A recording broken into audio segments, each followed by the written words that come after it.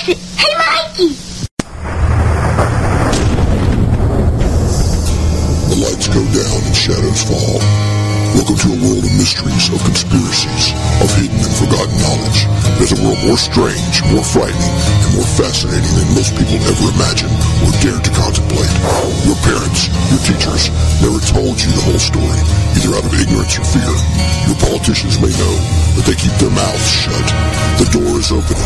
Throw off your chains and blinders, arm yourselves with the truth, and take a walk along the razor-sharp precipice of the Outer Edge. National. And once again, we are back on the Outer Edge.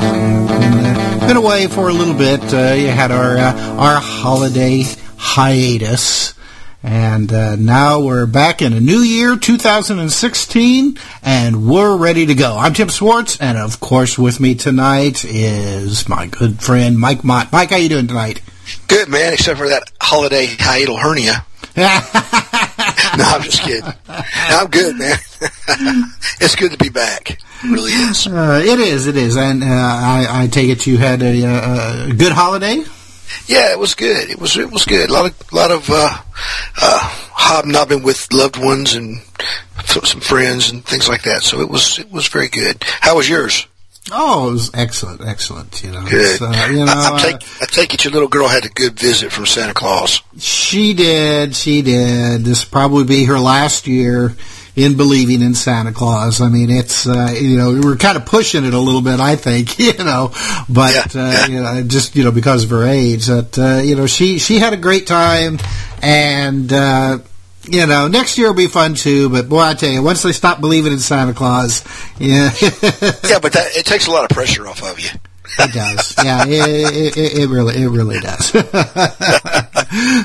But then you get a different kind of pressure because that's right. she knows who to start hitting up for what they want. Those expensive Christmas presents. Yeah, that's right. So I was meaning to ask you, and you don't have to say anything on the air if this is a personal thing. But how's your dog doing? Depends on which one you're talking about. I got 4, but they're doing okay. You mean the one that got hit by a car? Right, yeah. She's doing all right. Yeah, she's so mean, I don't think it'll hurt her too bad. She's healing up. She's got a cast on her leg, so. Well, you can tell people if anybody asked her, it's like, yeah, well, she had a run-in with, the Bigfoot that lives in the woods behind your house. Yeah, there you go. Well, I got the 2 big German Shepherds, and I got that little scrapper dog, and I got another one in the house. I got 4 dogs. And this little dog that's outside, she thinks that she's tougher than every other living thing. And if she could, she would drag a car off and bury it. But, that's a tough dog. Yeah, well, maybe she learned her lesson this time. Hopefully, stay away from the rotating metal and rubber contraptions because they're going to get you if you don't watch out. That's right. Some dogs, they never learn. Yeah. When I was a kid, we had dogs that most of them. Stayed in the yard. We had a fence. They stayed behind the fence. We had a couple that always would jump the fence to chase cars. Well, this little dog, she just runs at them when they come up the driveway. Oh, okay. Which she got hit, yeah. And then she'll dart out in front of them and see she's low to the ground. So, she's half Rottweiler and half Heinz 57.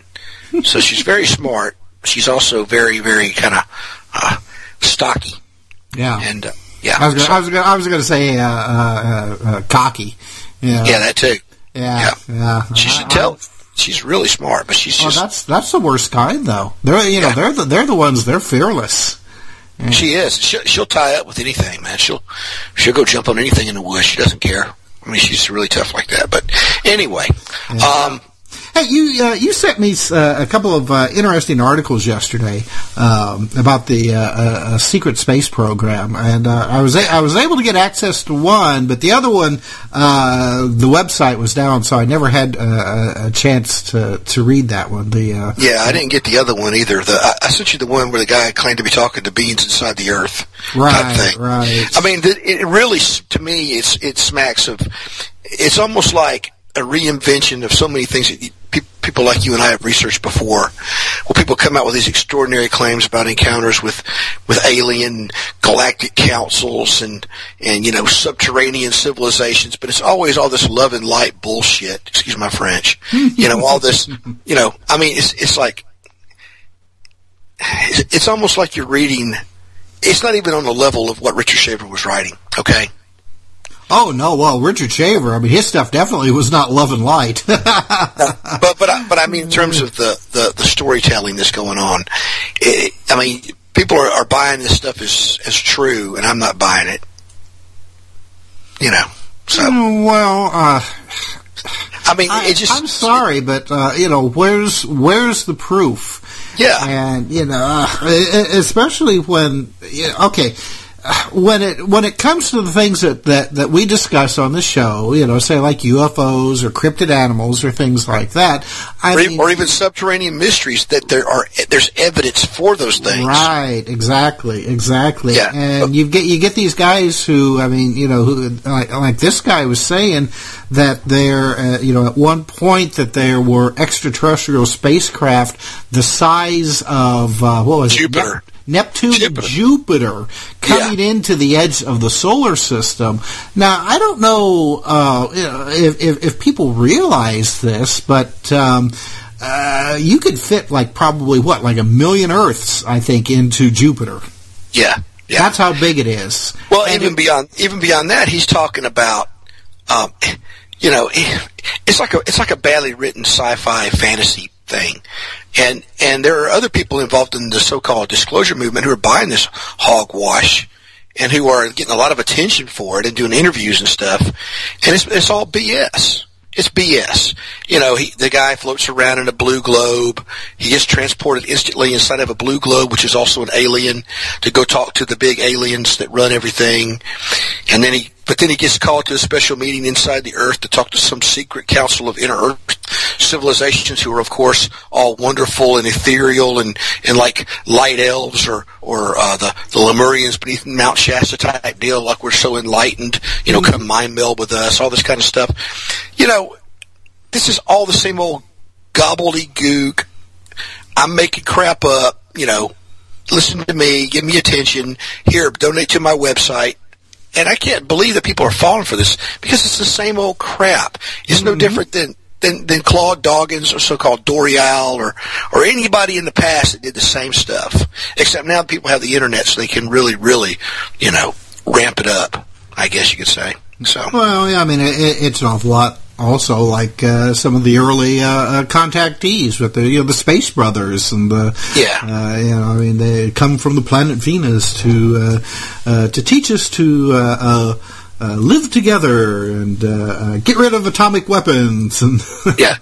Well, the thing is that he does, you could tell that he's read other people's research. Mm-hmm. I mean, there's no doubt about that. You can look through his thing that he wrote, say for instance about his Inner Earth thing, and you can see things that have been lifted from all kinds of other people's books, research, claims, encounters, and then he just kind of mixes it all together because he's got David Icke's Draco reptilians mixed with these Lemurian types, and it's all just kind of thrown together in this hodgepodge deal. But it reads like really bad sci-fi. It does, yeah, it really does. And go ahead. I was just going to say I was waiting for the sex part, but it never happened. it was just come mind meld with me, Earthman. I'm sorry, but if you're going to write a story like that, you might as well just go for it. Well, the thing that I was going to say is that if these extraterrestrials were driving giant spaceship the size of Jupiter into the solar system, we would see them. Well, Tim, but see, they have an explanation for all that. Not only that, did you see the gravitational? I guess I missed that part. Yeah. Yeah, but I'm just saying. I just know how this works. See, I've dealt with these types of claims so many years for people. So here's what they'll say. They'll say, well, the reason you don't see the effect of the gravity on the other planets by these gigantic planet-sized spaceships is because they exist in the fifth dimension. They're on another vibratory rate. Blah blah blah blah blah. It's like, okay, whatever. Give me a break. Yeah, just more of the same. Yeah, more of the same. Yeah, it really is. Though I mean, I've been pretty much convinced for quite a while that there is a secret space program. Probably maybe even several of them, like Walter Bosley, has postulated. Right. But as to being. As to having, this kind of extensive contact with... being involved in intergalactic politics, right. I don't think so. Yeah, a la, like the Federation on Star Trek. Exactly. And that's not to say that we could not have come into contact with evidence of other spacefarers, even if they came from Earth a long time ago. Mm-hmm. But the things that are being claimed in this so-called cosmic disclosure, okay, oops, I said it. But material is just ludicrous. It's ludicrous. There's no evidence for any of it. No. I mean, one of these things, I remember some time back, someone involved with that was saying something about how, when Putin disappeared, he was actually in some meetings in the Kremlin dealing with some things having to do with the Ukraine and some other stuff. But one of these guys claimed that he was off planet meeting with the blah, blah, blah Guardians of the Galaxy, blah, blah, blah, to decide the fate of the Earth. It's like, how the hell do you know? Yeah. Where'd you get this information? Must have got it from Pravda. Oh, yeah, there you go. Russian Times. Yeah. Everybody's like, did you see this at RT.com? Yeah, okay, whatever. Well, I wonder how many people realize that, okay, well, first of all, if they realize that RT stands for Russian Times, right. And that the Russian Times is the direct descendant. Descendant of Pravda. Yeah, it is. It is Pravda. Yeah, exactly. They just cleaned it up a little bit. And, you know what's sad, though, Tim? There are people out there right now listening to this who are going, what is Pravda? Oh, my gosh. Pravda is the propaganda arm of the former Soviet Union, who constantly lied, distorted, and spun information to promote the spread of socialist and violent communism.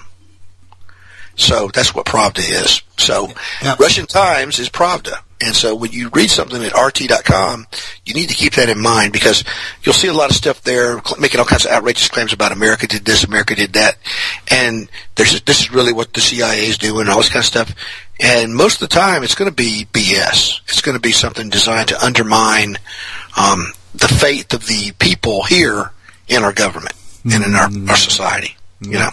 Though I have to admit, like in the later days of Pravda, which really wasn't that long ago, boy, they had some excellent stories about UFOs and the paranormal and stuff. Yeah, they did. That. It's like they finally got their freedom, and they just went kind of crazy for a while, and did release a lot of information. And one thing that they do have now and have access to some extent, maybe, is that blabbermouth Edward Snowden. They've probably got at least some access to some of his stuff. But again, how do you know what's true and what's being mixed with propaganda? You don't. You don't have any way to know. Yeah. Well, I mean, you can say the same thing about any country's, like national news service. Oh, you can say that about our major networks. Are you kidding me? Yeah, that's true. And all of our media is so heavily propagandized and intentionally distorting and misleading that, what can you trust? That's their job. That's their job. Well, I was thinking. Not supposed to be, but I was thinking specifically of the United States Information Service. I don't know if you're familiar with that, but when I used to work in television in Indianapolis, one year they hosted the Pan Am Games. and Yusuf came in and hired me and some other people to be their photographers and sound people and things like that.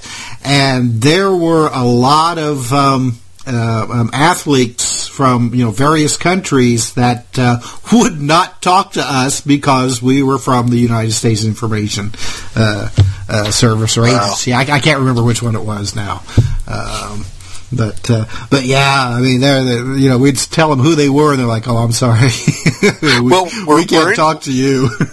Were any of them intergalactic hop around playboys who jump from planet to planet and deep into the earth to mind meld with alien babes?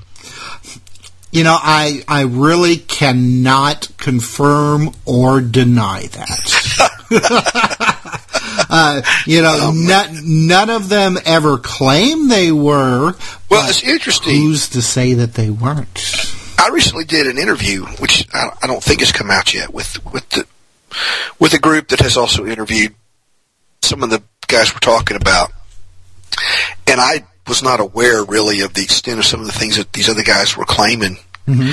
And so I just gave my interview, and I remember one of the things, I don't know if it'll be in there or not, if they'll cut it or if it'll be in there, but they were asking about my research and stuff, and I said, really it's a study of folklore, because whether it really happened or not, it's all part of a body of folklore.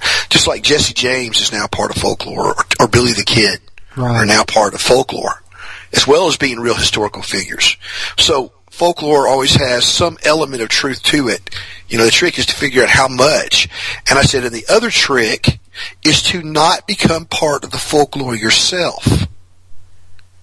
In other words, stay objective. Don't become like Richard Shaver and say, I'm all involved with these underground people, And so what I see happening here is I see a bunch of people who claim that they know things, but they're inserting themselves deeply into the folklore, almost like they're characters in a role-playing game. Oh, sure, yeah. And that bothers me. Because you're not going to get to the truth with that kind of stuff. It's not going to happen. No. But you're absolutely right. That's and that that's a very good way to put it. And I never really thought about it that way before. Huh? Yeah. And I wonder. I mean, that probably hasn't occurred to a lot of people, though. A lot of other researchers. Yeah. Who just go and just, they're sitting in front of their computer. They got Google up, and they just, they'll just read anything that plops into their lap and say, "Oh yeah, that's true. Yeah, I know that." yeah, exactly. And even if you're a researcher who has had anomalous experiences, you still have to, even if you talk about them or write about them, you still have to strive to be objective. Even though it's a subjective experience for you, when you interpret it and when you compare it to other things, you have to kind of remove yourself from it, and you know what I mean, and look at the bigger picture and do a critical evaluation of whatever it is. You don't go diving into it and say, "I'm the space. Look at me. Really, I was away working at some sort of camp for troubled youth, but I'll claim I was on Mars." Yeah, there you go. I was locked up for 2 years, but actually I was in the secret space program. Well, no, it's more along the lines of, yeah, honey. I mean, I wasn't out visiting my other girlfriend. I was on Mars. Yes, that's it. That's the ticket. Mars. Yes, I got called to a secret space council meeting with the Blubbanubians because they need bananas, and I was the only guy who knew how to pronounce banana in Blubbanubian. It's like, okay, whatever. Well, I'm going to make an awkward segue here because it's time that we're going to have to take our break. But I want to mention our guest for tonight, who will join us when we come back from our break. And tonight we have Chester Moore, who is an award-winning writer, photographer, radio host, and conservationist. He's the editor-in-chief of Texas Fish and Game magazine, and he's won more than 100 awards for writing, photography, radio, and conservation. And we're going to be talking with him tonight, among other things. We're going to be talking about monster hogs. I don't know if you remember, Mike, but probably a little bit more than 5 years ago, boy, a photograph of somebody who claimed that they had shot this ginormous hog. Right. Hogzilla, they called it. Yes, Hogzilla. Yeah. And a lot of people had no idea, that these feral pigs could actually get that big. And they could eat you. Oh, very easily, yeah. So, among other things, we're going to talk about monster hogs with Chester Moore tonight. So, I mean, we might even talk about man bear pig. Yes, definitely. We'll have to definitely bring that up. Well, let's go ahead and take our break then, Mike. And when we come back, we will be talking to Chester Moore on the Outer Edge on the PSN Radio Network. Stay tuned. We will be right back.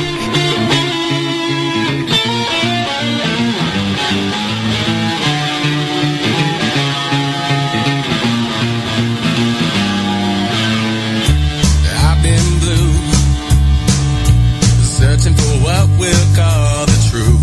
Anymore they say I'm crazy. Well, so are you. Shackled hands, robots walking through the sand. Anymore they say I'm crazy. 'Cause we all walk around in our days, different colors of the same. Religious hypocrites and profit wars. We don't need them anymore. Hi, I'm LeVar Burton, and I'm proud to be a book person. How do I choose a book? Sometimes it's the cover, sometimes it's the title. I guess I'm pretty visual. If a book's really impressing me and the writing is really good, I will peek and see what the last paragraph is, because the endings of books should rock you. I am a book person, and if you're a book person too, read to a child and spark a lifetime of ambition. Join me at bookpeopleunite.org, because reading is fundamental. A public service announcement brought to you by Reading is Fundamental, Library of Congress, and the Ad Council. Green light. Hey girl, school zone. I'm getting hungry. Car changing lanes. You want to meet me for pizza? Stop sign. Intersection clear. Yeah, street. Pizza sounds good. Ballin Street? Girlin Street! It's hard to concentrate on two things at once, like texting and driving. Stop the text, stop the wrecks. How will you stop texting and driving? Tell us at stoptextstopwrecks.org. Brought to you by the National Highway Traffic Safety Administration and the Ad Council. Conspiracy Journal is your #1 source for the hidden world of the weird and strange. We bring you thought-provoking and controversial material for free-thinking individuals who are seeking what is really going on in our world today. Some of this material may adversely affect you. Other pieces are meant to enlighten. Either way, be prepared to be intrigued by such things as the reality of UFOs, ghosts, strange creatures from time and space, hidden conspiracies, time travel, Nikola Tesla, suppressed technology, and a whole lot more. You can find out more by visiting our website at conspiracyjournal.com. There you can sign up for our free weekly newsletter sent directly to your email address. You can also receive our free print catalog. Just send your name and mailing address to MrUFO8@hotmail.com. I'll spell that out for you. MrUFO8@hotmail.com. MrUFO8@hotmail.com. Find out what they don't want you to know.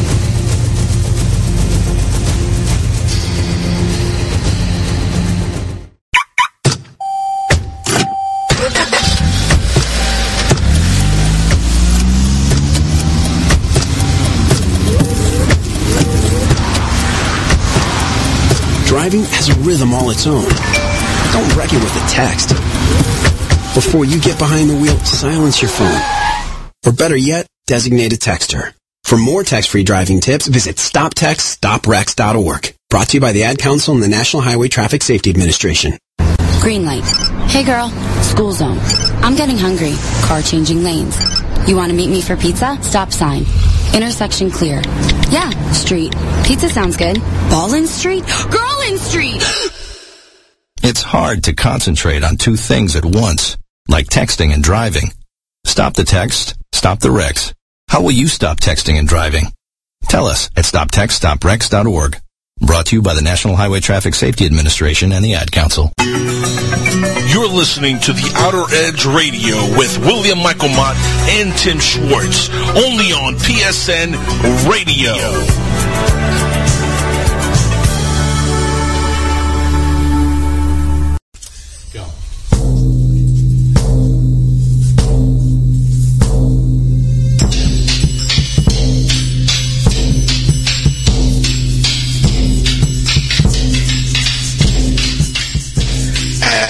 Welcome back to The Outer Edge. I'm Mike Mott here with Tim Schwartz, as usual. And we as usual, we're very pleased to be joined by a very good researcher, excellent researcher, actually, Chester Moore. He's a zoologist, a cryptozoologist, and he really knows his stuff. Chester, it's good to have you on the show. It's great to be here, guys. Greetings from the Lone Star State. All right. Oh, thank you very much. And what's the weather like right now there in Texas? It's actually fairly cold, probably in the upper 30s right now, probably close to freezing tonight. So kind of a typical what it should be in January weather for us. I'm sorry to say, people in Texas don't panic when it gets that cold? No, if it gets to the 20s, we start freaking out a little bit. But, okay. If it's freezing, we're pretty used to that. But anything below that, we're in trouble. Yeah. It's been crazy because the crazy weather that you get over there ends up over here where I am in Mississippi. Well, I was in the mountains of Northern California last week, and it was definitely a lot colder up there. So nice to be back a little warmer abode. Fantastic. Yeah. Well, Chester, let's just get right into it. You know, before we bring up the subject of monster hogs.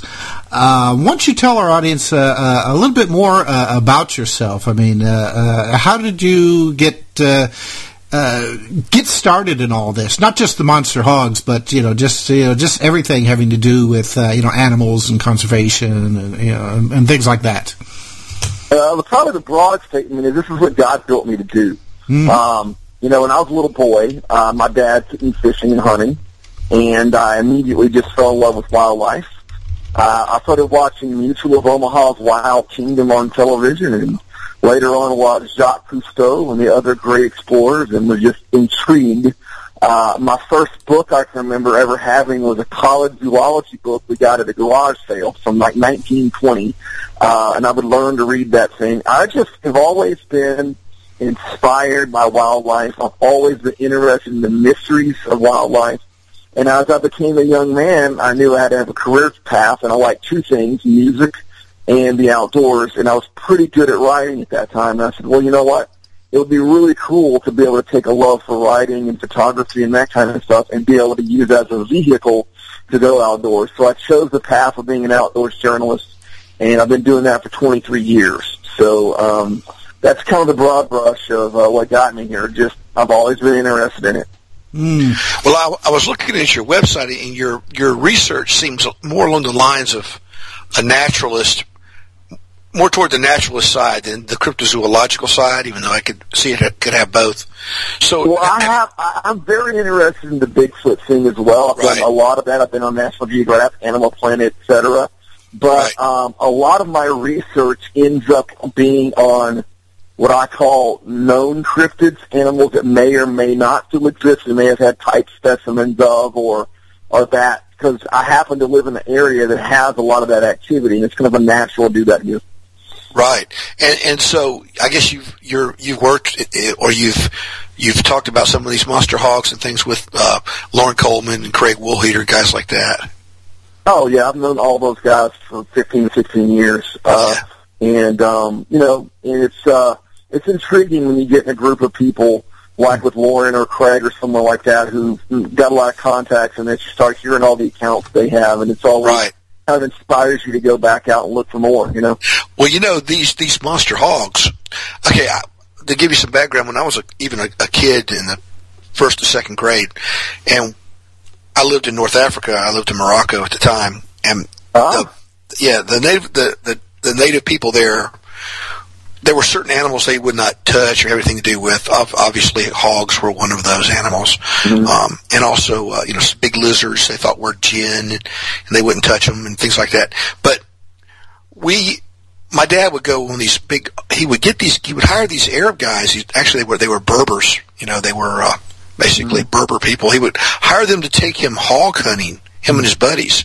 So they would be kind of like the guides, but they wouldn't touch anything or get involved, Mm-hmm. They were kind of fascinated, though, to watch these crazy Americans messing with these giant unclean beasts. It's like, what are these idiots doing, Yeah. But I can remember, being I get that look all the time, by the way. Yeah, exactly. But I can remember seeing him killing these gigantic boar. I mean, just huge. He would kill these things, and then he'd take them back to the camp, and of course they would gut them and clean them and everything right there, which was horrendously smelly. Believe me, you'd probably know how wild hog smells. But anyway, then later on growing up, he and I would go boar hunting in Florida when we lived in Florida. With some of the game preserves down there close to Jacksonville, inland a little bit from there. But these things are very dangerous. I mean, they will literally eat somebody alive and poop you out. I mean, they are not cute little piggies, are they? No, it's an interesting thing about hogs. I've hunted hogs, I've caught hogs, I've photographed them, I've been around them for my whole life, and they are a potentially dangerous animal. So hogs are not indigenous to the United States of America. They were first brought here by the Spaniards, and they were first released into Florida and Texas, where the Spaniards came as a potential food source. They didn't know what they were going to find here, so they brought hogs with them. And then later on, when we had domesticated, we settled America, and they had domesticated hogs. Some of those escaped, and you had those hogs factoring in. Then you had hunting preserves. I believe the first ones were in the Smoky Mountains, probably in central Texas, bringing in pure, wild Eurasian boar. So those are the three factors that factor into the hogs that we have here in North America. Right. They definitely are not something that you want to go out and try to feed a carrot to. I've been chased up a tree a time or two. Yeah, me too. By hogs, and typically what they'll do is they'll run by and hook, try to get you one good jab. But I've seen video, and I talked to a guy. I hunted with a guy once who had 185 stitches from a hog who didn't just hook and go by; it kept on him. So they're dangerous, but it's not like on some of the TV shows I see where they'll show like a lady's trailer house in Texas, and she'd be like, Brenda has been trapped in her house for 6 months because feral hogs are stalking her. It's not like that, but I'll tell you what.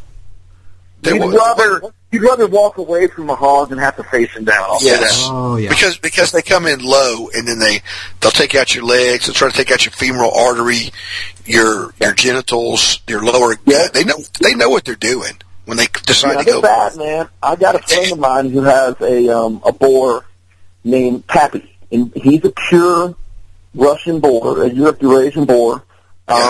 And he's domesticated, been raised in a bottle, and I got, video of me feeding him by hand and all this kind of stuff. He's domesticated. They're a super smart animal. And a friend of mine killed a turkey on his ranch. And so he cleaned the turkey and threw all you get off the turkey is the breast, right, basically. Right. And threw the rest over in the bushes. Well, I went over there the next day, and the hog was over there eating the whole thing. It was eating the bones. It was eating feet. It didn't matter. Anybody who's seen Hannibal knows what a hog can do. Right. And so they are a potentially dangerous animal, and I have been intrigued by reports in my own encounters with monster-sized hogs. Right. Right. Kind of like the Hogzilla deal. Yeah, Hogzilla is what really got it going really big in the media. I guess it's probably been close to a decade ago when somebody in Georgia shot a hog that was allegedly 1,000 pounds or whatever it happened to weigh. And then about, I don't know, a year later, this kid shoots one called Monster Pig. They named it, but it was a domestic pig released onto a hunting ranch a day before the kid shot it. I'm sure, So, and that's really there's a couple of interesting avenues on this monster hog idea, is that what are the sources of these extra big beasts that are out there? I think the number one is domestic strain of hog.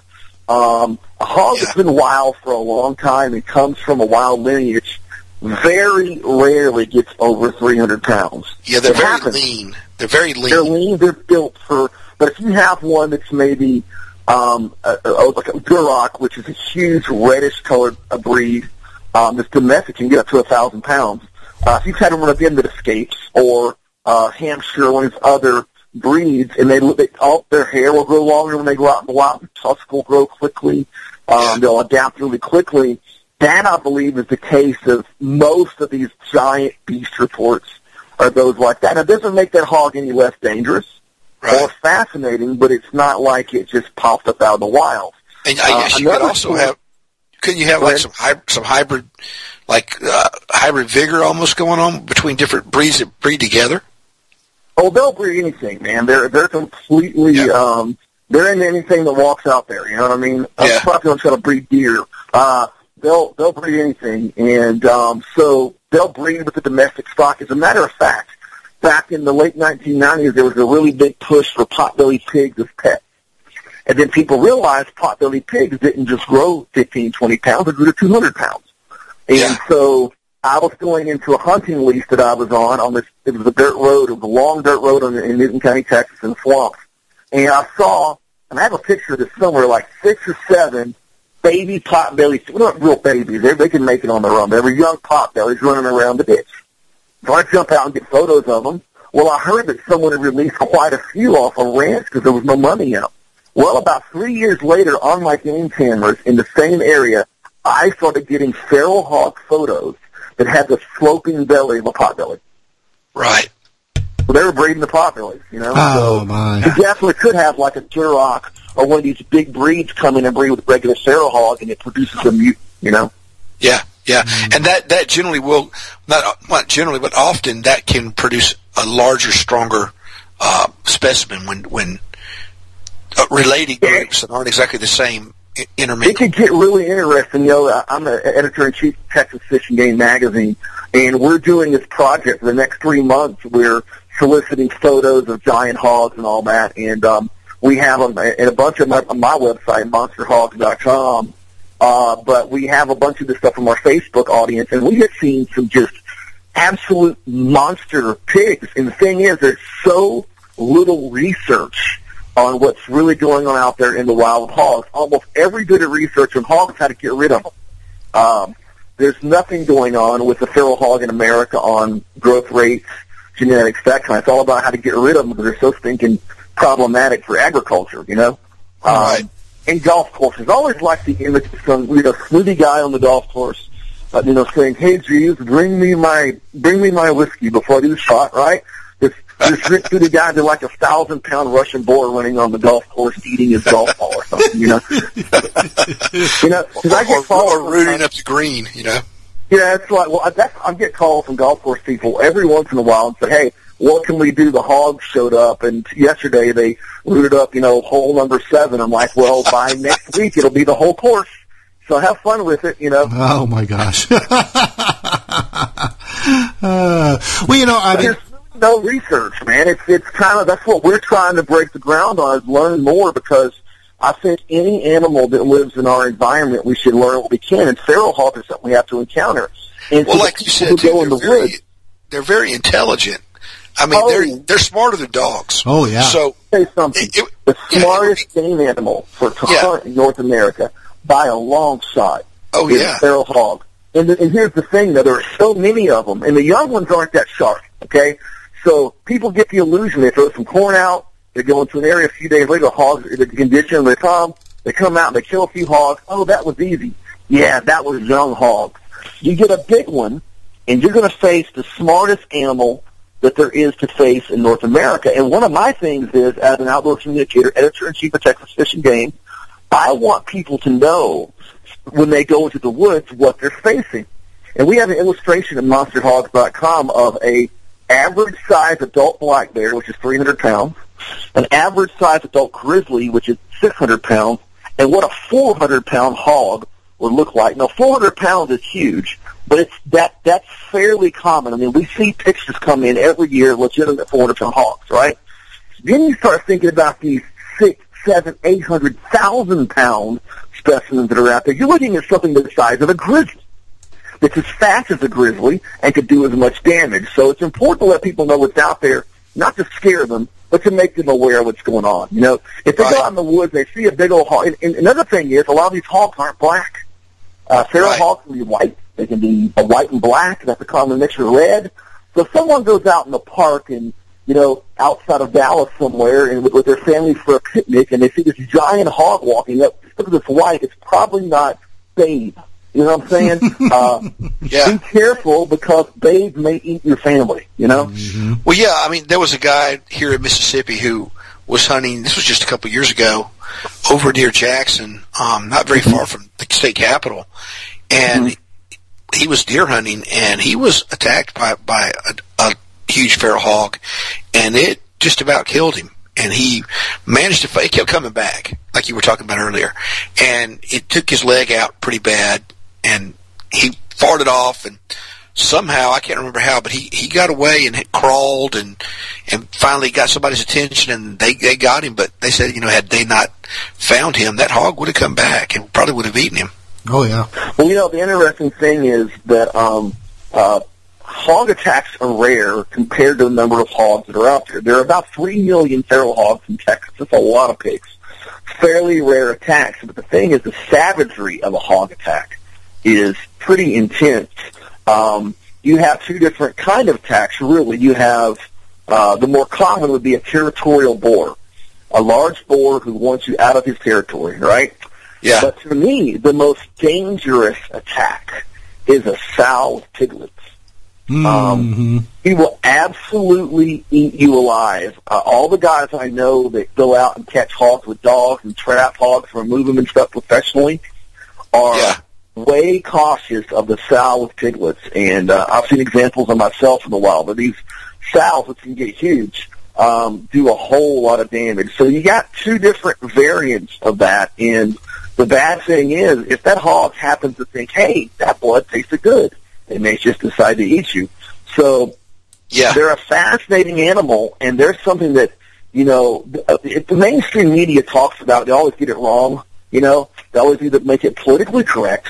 You know, like, it's not the grizzly's fault that he ate the 3-year-old. It's the 10-year-old's fault for playing in the backyard. That kind of garbage, you know? That is garbage.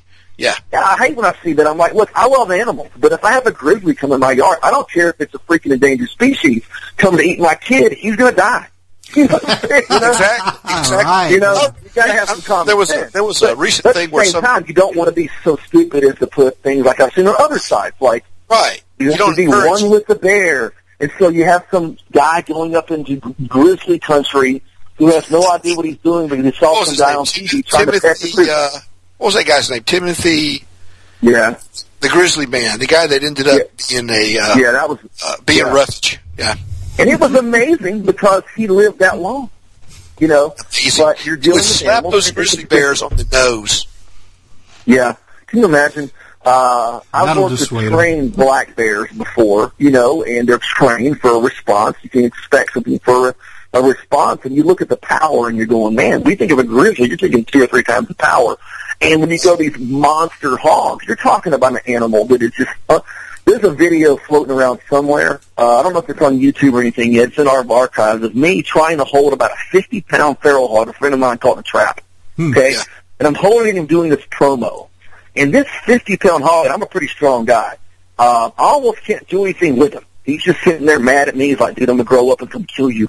You know? He's like, dude, I don't like you. I'm going to come after you. I'm going to stalk you. You know? And I'm like, okay, pal, my buddy Gerald's about to make you bacon, so I'm not worried about that. But the fact is, they're so strong, you know, and we got to respect that. But these are strong, dangerous animals, and they're here, and we can do nothing. The genie is so far out of the bottle, we'll never do anything about it. They're here, you know? Yeah, they're here, and there's more and more of them all the time. Mm-hmm.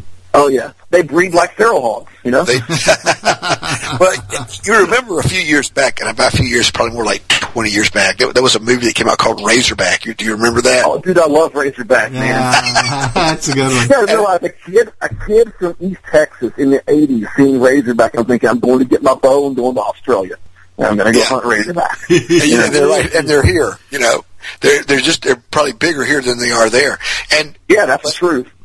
There's a guy, I can't remember the name of the movie, but there's a guy on Facebook who I made friends with at some point because he was trying to raise money and get promotion for his movie. He's in Australia too, and he's making another giant pig monster movie, or giant monster pig movie, or whatever.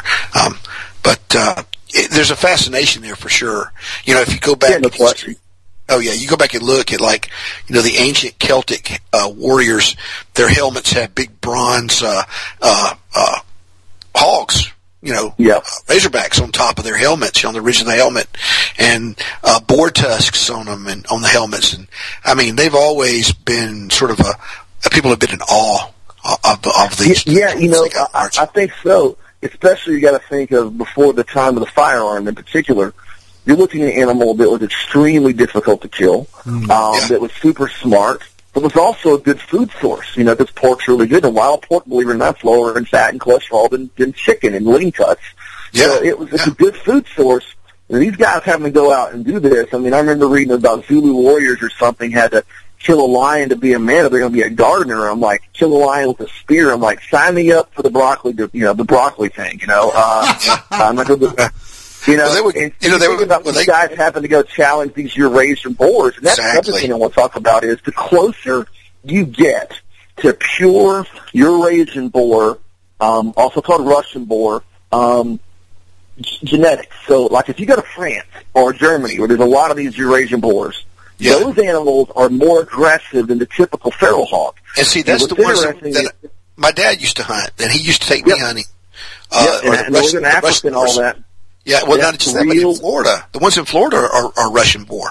There's a lot of that genetics there because they were stocked there, you know, and they integrate in the population. But whenever that gene rises up, I'm telling you, every hog hunter, every outfitter, every trapper that I've ever talked to says the closer they get to that, the more dangerous they get. And I have a book called Hog Wild about hogs. It's Texas Fish and Game. Get it at fishgame.com. That book, I have a section about hog attacks. And what was mind-boggling to me were the attacks that happened in Germany and France and different parts of Europe. There are 2 accounts of hogs busting into people's houses and attacking them in Germany. Wow. So, like, people leave their doors open a lot there, you know. They don't have air conditioners a lot over there. You know, they may have a heater. They don't have a lot of AC. And, you know, like a hog walked in and attacked dude on his couch. And there's a video on YouTube in China of a government business surveillance cam where a hog walks in during a busy city and starts attacking the person there.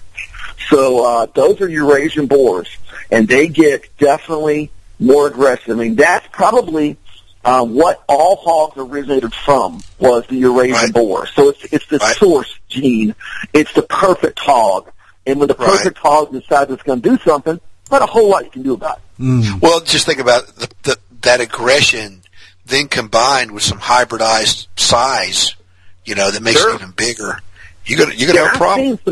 I've seen pigs. I mean, it's hard because of you never know, you know, like who's telling the truth on size and things like that. But I know in my own time in the field, I've probably seen 10,000 hogs in the wild of my life. I mean, literally probably 10,000 hogs. I've seen 2 I know would go over 500 for sure. That were free-ranging wild hogs. I've been on high-fence ranches where I've seen bigger ones, but those had domestic in them. I know they did.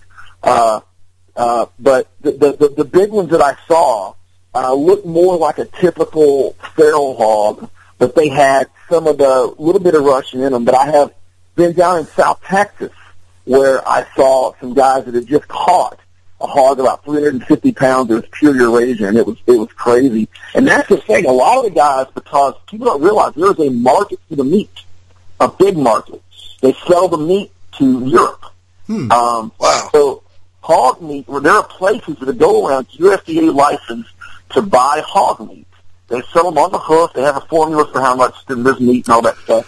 And they sell them. So there are guys, instead of going out and killing them, they're catching them and bringing them into slaughter facilities, right? Mm-hmm. Right. Well, I'm on my old deer lease. This is about 10 years ago. And we had a check-in station. I was checking in about 10 a.m. because I was going to hunt all day until dark. I'm checking in, and these guys pull up in a truck. And I look on the front of the cattle guard's truck. It's about a 250-pound boar bungee corded to the front of the truck. Now, I'm looking at this, and I got to check this hog. I bet you it's a big old hog. Well, I walk up to the hog, and it starts squealing. It's alive. Oh, man. And I'm sitting there thinking, I'm not sure what's more redneck. Bungee cording a hog to the front of your truck or having that many bungee cords. And I look at this thing, and they go, well, you think that's bad? We handcuffed him, too.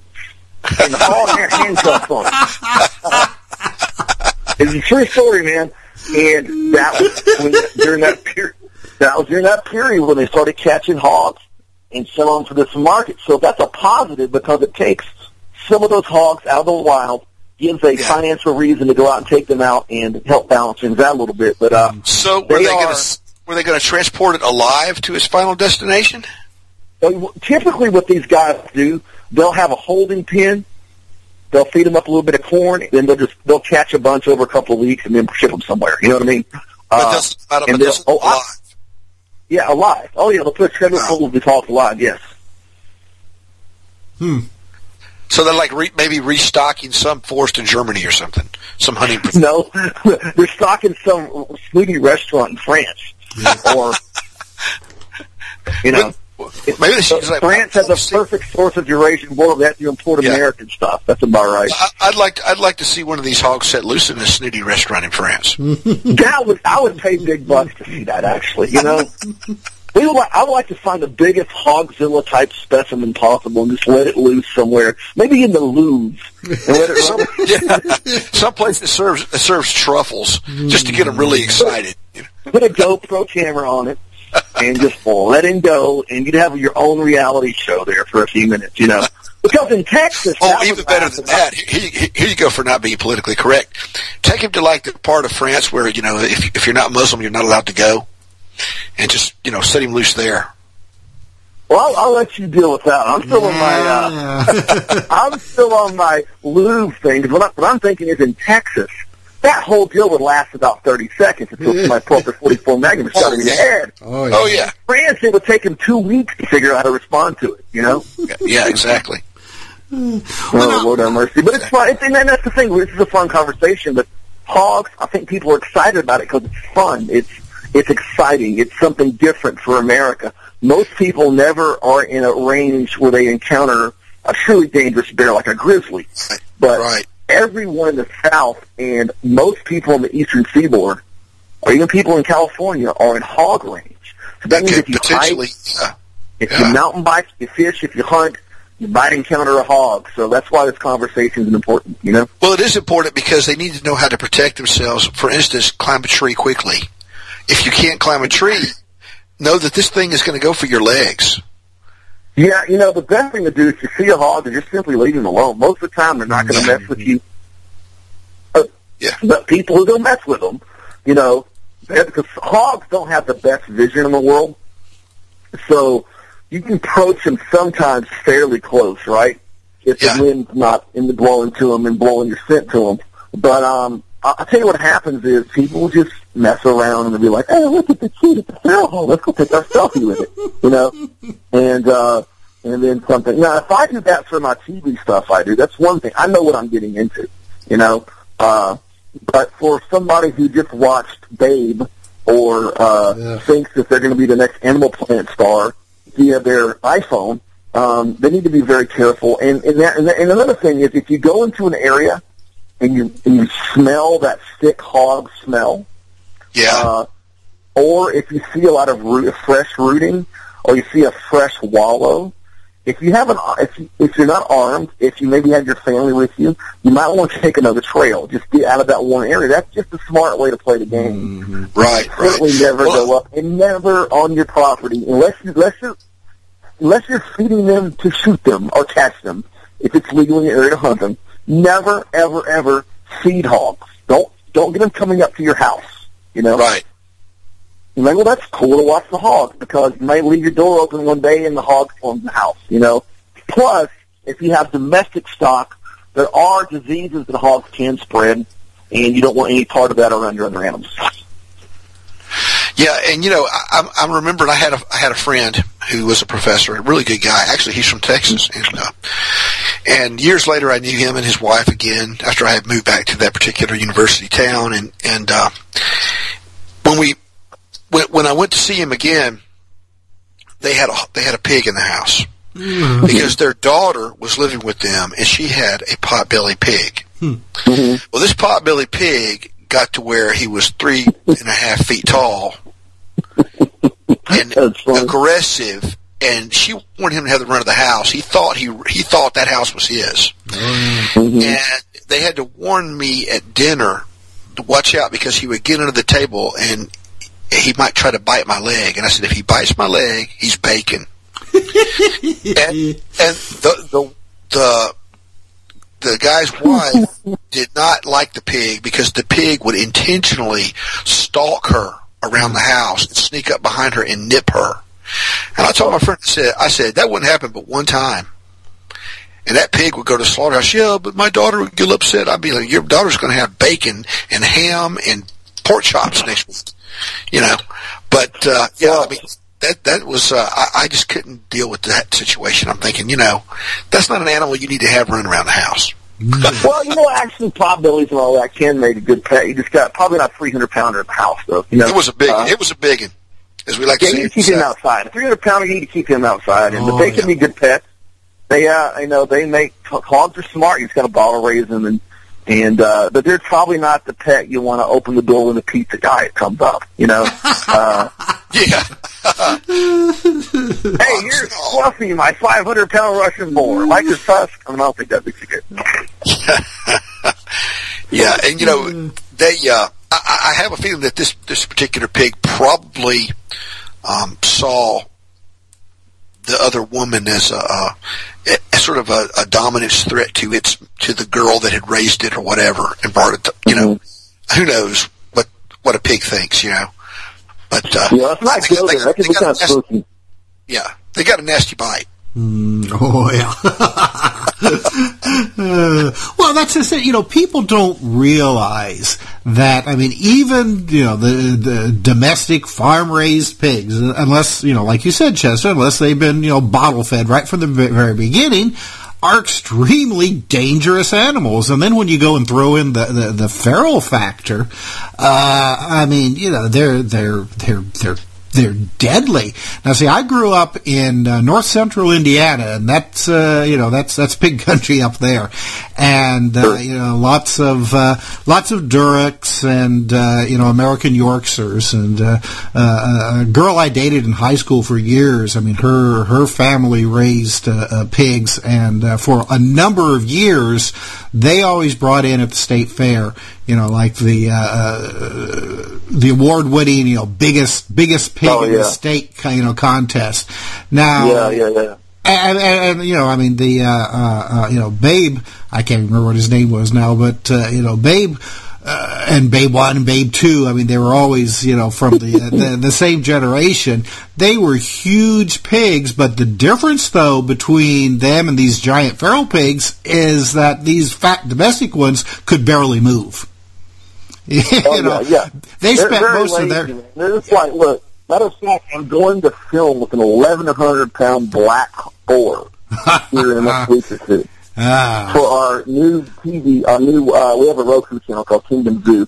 For our Roku segment, Kingdom Zoo Discovering Wildlife, and we're going to show what a domestic one that size would look like. And I'm going to get in there with it, and I don't think it'd be fast enough to catch me if it wants to come after me. You know what I'm saying? Only maybe if you had something for him to eat. Yeah. Well, I'm a bribe. I'm always bribe animals like that, you know. Well, now, what's the range in the United States for feral pigs? I mean, is there any place that where can you find them? Where can't you find them? Well, feral hogs or the states with the thickest populations are Texas and Florida, but they're found all along the Gulf Coast. They're found in California. They are found all throughout the eastern seaboard, up into New York now, that I'm aware of, the Smoky Mountain region, the Ozarks, up into Michigan, pretty much the eastern half of the country, with kind of spotty populations out west, except California, which there were stocked years ago, and there's a pretty healthy population of them over there. So the most populated areas of the country all have, the feral hog populations around them. Here in southern Indiana, we've got a pretty sizable population of feral hogs, and I tell you something, they're horrible when they get into, say, like a farmer's field, and I mean they'll just decimate, like cornfield, soybeans, something like that, But fortunately, around here, they pretty much tend to keep to themselves. I mean, I can't remember a time recently when there's been any problems with people getting attacked for them. About 10 years ago, there was a spate of activity down near the Ohio River where people were getting bit, but that was only because they'd run across them in the woods, and like you said, they'd be, oh, look at the sweet little piggies, and then the next thing you know, they're having to be taken to the hospital. Yeah, well, people just don't know, and that's one of the things is, like, all the wildlife things I've done some pretty daring things on camera, but I'm never the guy that's trying to test the animal. I'm never the guy that has, like, the cobra in front of me. He's putting my hand as close as I can to get struck, I try to do things because people want to see human interaction, but at the same time, I don't want to do things that are like daredevil stunts. I'm not the guys on Jackass, you know what I mean? I'm trying to make it educational. But I do have an encounter I was actually charged by a boar in my own home. Jeff Foxworthy joke, go ahead and insert it. If you've been charged by a boar in your own home, you might be a redneck. But, so we had a baby wild boar a guy brought me, okay? And I was going to feel beautiful because a lot of the baby boars are reddish and they have blonde stripes or white stripes. Beautiful when they're born. High Eurasian boar genetics. So we had it at the house. And I had it running around for a few minutes one time, and I'm sitting there in the kitchen, and it runs across the room full blast, and this thing already had about a 1/4-inch tusk, okay? And the sucker come by and hooked me. Yeah. It ran right at me and hooked me, and I'm like, wow. Dude, I'm glad I can be around you when you're 200 pounds. Exactly. Because that's what they do to people in the wild when they do attack. They know instinctively to try to take out like your femoral artery by doing that. They'll come right down there, baby. And I'm like, so I'm thinking, man, thank God Jeff Foxworthy's not here. I'll be in his next special, But we filmed that beautiful little hog, and we got to show it running around and did footage with it. So they're fascinating animals. I mean, they get so much grief because of the damage they do. I mean, they can't help that. They are super successful, uber smart, can grow to big proportions. And one of the things that's been overlooked is the fact that the biggest hogs in the wild are found around grain. If you find people with rice fields, cornfields, any kind of grain, they are massively bigger. I would say most of the big hogs we get sent to us at Texas Fish and Game magazine are the really giant ones come from around grain fields. And, I mean, just some massive, massive hogs. So, and if you look in some of these areas, if you want to look for big hogs, grain is a great connection. They're not stupid. They like to see where the food is. And anytime they get on that grain, it's like being on a high-carb diet. You're going to get big. Right. Well, I know that there are a lot of, like I was looking at your website, but I've heard a lot of stories, too, about people who have problems with feral hogs coming into their deer feeders and eating all the corn that they put out. Oh, yeah. So, they'll knock the feeder over. They'll do all kind of, there's a picture on there of one knocking and hitting a feeder. And they're smart, And it's fun to come talk about this on your program because it's a subject that doesn't get talked a lot in kind of the crypto circles. Let me tell you something. If you're out in the woods and you encounter a legitimate 600-700-pound hog at point-blank range, you'd probably rather it be a Sasquatch. Yeah, oh yeah. Yeah, oh yeah. Yeah. Yeah, you know, so there are monsters. Monsters are real, and monsters are feral hogs in North America. Well, I wanted to ask you the pictures that you have on your website of a lot of them. You've got these giant hogs around the feeders. Yep. How big are these feeders? I mean, what kind of proportion are we looking at here? Because I mean, you see these hogs, and it's kind of difficult to tell how big they are. So I mean, the feeders. Well, I'll give you an example. Okay, go ahead. There's a photo on there of a hog. And there's a bunch of hogs around. It's a broad daylight shot, and flat-footed, sticking his nose up to the bottom of a timer of a feeder. Right. Okay? The black hog. The hunter who sent me this picture told me the base of that feeder is 5 feet 6 inches. Wow. So that hog is sticking his nose up only a couple inches shot, but 5 foot 6 inches flat-footed on the ground. Right. That is a big, big, big hog. Yeah, that's a pretty big hog. Oh, my gosh. Yeah, and there's another one of a red one in here, and what I was told that feeder was about 3 feet tall. So literally the hog who's behind the feeder is taller than the feeder, the base of the feeder. So we're talking, anytime you get a 3 foot tall hog plus, we're talking about an animal that's going to weigh 400 pounds. So, you know, a really big animal. Yeah. Well, you know, these animals then, I mean, you know, especially these giant hogs, they must be really good at keeping themselves hidden. Because considering the size of these monsters, with the exception of some of these game photos, you really just don't hear that much about them. No, and one of the things is they are super good at remaining hidden, and they become almost completely nocturnal. Mm-hmm. And so that takes people out of the equation a lot. They are very elusive. They'll live in the most remote part of an area where people, they will literally, if you can take the line where the people travel the most, the hogs can be where they travel the least, a really big one. So the big ones have all the right factors, the right genetics, the right smarts, and they know where to stay away from people. And there are some just, mutant-sized hogs out there, and if you go to monsterhogs.com, you'll check them out, or Texas Fishing Game Facebook, because we're going to be giving away a hog necklace, some really cool hog necklaces over the next 6 weeks, from pendants that I got, because people are really getting behind this hog deal. But you got to think about this. If you're a 500-600 pound animal, you got to eat a lot, right? Yeah. So these animals know all the right food sources, but they're able to, and the only reason you're seeing, because game cameras are going out and getting them, and they're baiting them, and they're coming out at night when people aren't in the woods, and then once people are killing, are often killed by hunting with dogs, which are tracking them, or some of them are caught in traps and stuff. So they're not easy. If somebody would just say, okay, I'm going to go set up in the woods in Ohio somewhere or in Florida, and I'm going to go on a trail where I've seen hogs, and I'm going to try to kill me a 500-pound hog, right? Well, you're probably going to be there 10 years later and never feed a hog. That's right. And people need to remember that, they may not know this, but hogs are omnivorous, which means they eat anything, basically.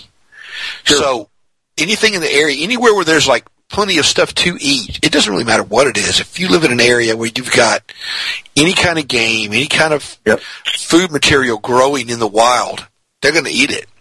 And, you know, I know that you know that. It doesn't matter. They'll eat earthworms. They'll eat rattlesnakes. Rattlesnakes. They'll eat cattle. They'll eat roadkill.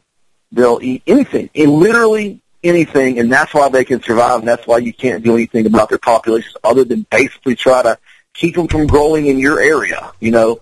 I saw years ago, this is about 20 years ago, I was in South Texas, and I was with some guys. They had Kevlar vests on their hog hunting dogs. And I watched about a 300-pounder stop in the middle of a field to fight these dogs. And he hooked one in the belly, but it had the Kevlar vest on, so it didn't hurt it. Yeah. But he threw it over his back about 3 feet in the air. That's the strength you're dealing with. Yeah. Now, people that use bulldogs, I know some people who actually train bulldogs to hunt hogs. Mm-hmm. To me, that's amazing. They used to use them to actually hunt and pull down and control bulls, which is why they're called bulldogs. And that's why the pit bull and the different bulldogs, I'm like, look, those dogs are not getting all their marbles because they were originally bred to grab a bull by the nose out of line, which is why they're perfect for hogs. Now they're more often used for hogs. Yeah. And what happens is, can you imagine signing up for this? Okay, what do you get to do? I get to go out and patrol the yard. What do you do? I get to go attack Russian boars. You know, it's like, how messed up is that? But they do. They go in, they're fearless dogs, and they grab them by the ear. And then a guy will come in, typically, they'll either kill the hog, but now they're basically catching them, flip the hog over, tie its legs, and bring it in. How many dogs do they usually put on a hog in that situation? You know, I've seen, it depends. It depends on the hog. Usually they'll have what are called bay dogs, which are the dogs that actually trail the hog. They'll be like Walker Hounds or maybe Black-mouthed Curs, something like that. Yeah. And then they'll have the catch dog on a leash, the pit or the Dogo Argentino or maybe a really intense Black-mouthed Cur. And then when they get within be able to see the hog, then they let the catch dog loose do its work. And they catch it, then they go in and do their work. And that's why they catch some of these big ones. So the catch dog basically keep it subdued long enough for them to subdue the hog and tie it up. That's the ticket right there, yeah. So wow. It's the only really honestly, you know, it's not the prettiest thing in the world, but for the guys who are like, when you have a hog come into an urban area, when you have like an urban area and you have like maybe a 500-acre park on the edge of a city, and they're just wiping all the habitat out, they come so smart they'll stop coming to traps. The only way to deal with them sometimes is the dogs. So they'll bring the dogs out there, and in the worst case scenario is the dogs make them more skittish. So they'll back off from an area, stuff like that. Because the hogs are smart enough to know they're being pressured. They'll leave sometimes, you know? Well, have you ever heard anybody hunting hogs with Catahoula curs? Yeah, actually I have. I used to have a Catahoula, actually. Yeah. Those are tough dogs. I had a Catahoula growing up. Beautiful dogs. He had 2 glass eyes, by the way. The beautiful blue glass eyes. Super tough dogs. Yeah, I actually, on a ranch I used to go on, they had a Catahoula named Sheila, and she was a hog hunting dog. Wow, that's cool. Yep. It's an interesting topic, and you're talking about the smartest animal in the woods. The only thing that might be anywhere near the intellect of a hog would be a coyote. And they're just brilliant animals. They're an incredible example of success in nature. And the fun factor, well, that's not people, you know, when I talk about Bigfoot or Black Panthers or any of the interesting cryptid topics is, I'm serious about my research, but basically what we're doing, we're playing Scooby-Doo, okay? We're playing Scooby-Doo, and we're going out here, and we're hunting monsters, right? Well, there are monsters. There are monster hogs, and we don't have to worry about if it's a guy in a fur suit. If you want to go pull on one and see if it's fake, you can do that. But don't sign me up for that one. I'm going to go out there and try to photograph it or catch it or something, you know? Well, not just that, but you're talking about monsters. I mean, we've got alligators here in the South that literally are Jurassic monsters, and people don't even think of them like that. But they could, if somebody disappears and they're never seen again, there's a good chance that if the hogs didn't get them, most likely it was a big alligator. Man, I was in a helicopter 3 years ago, and flying over some wildlife properties, and we were probably 3 miles from any stream or river, and there was a pond. And I have a picture of my computer. I'm looking at it right now. On this pond was about an 11-foot alligator that had to walk across about 3 miles of dry land to get where he was at. Right. And can you imagine being out walking out in the woods, picking berries with your family, and there's an 11-foot alligator in the middle of the woods? And you know, they can run. Walk across dry land, you know? Well, they can run like 25 miles an hour when they get it's short burst, thank the Lord. Yeah, short burst of speed. Yeah. And they can't climb, so you're good on that. But they are, you know, they're an animal. Now, I was out catching snakes when I do a lot of herpetology stuff, and I was on this bridge. We go on this bridge, and I hear a bull alligator roar, that roaring sound. Oh, yeah, I heard it many times. And it was a little bitty, it's a little bitty bridge in the middle of nowhere, so we're having to crouch down to walk under, and I just walked back. My buddy goes, "You're not going in?" I said, "No." I said, so I'm crouched down, crawling. I'm about 2.5 feet tall at this point, almost on my hands and knees. And I'm going to be in front of him. Who knows how big that guy is? Just let him have that spot tonight, you know?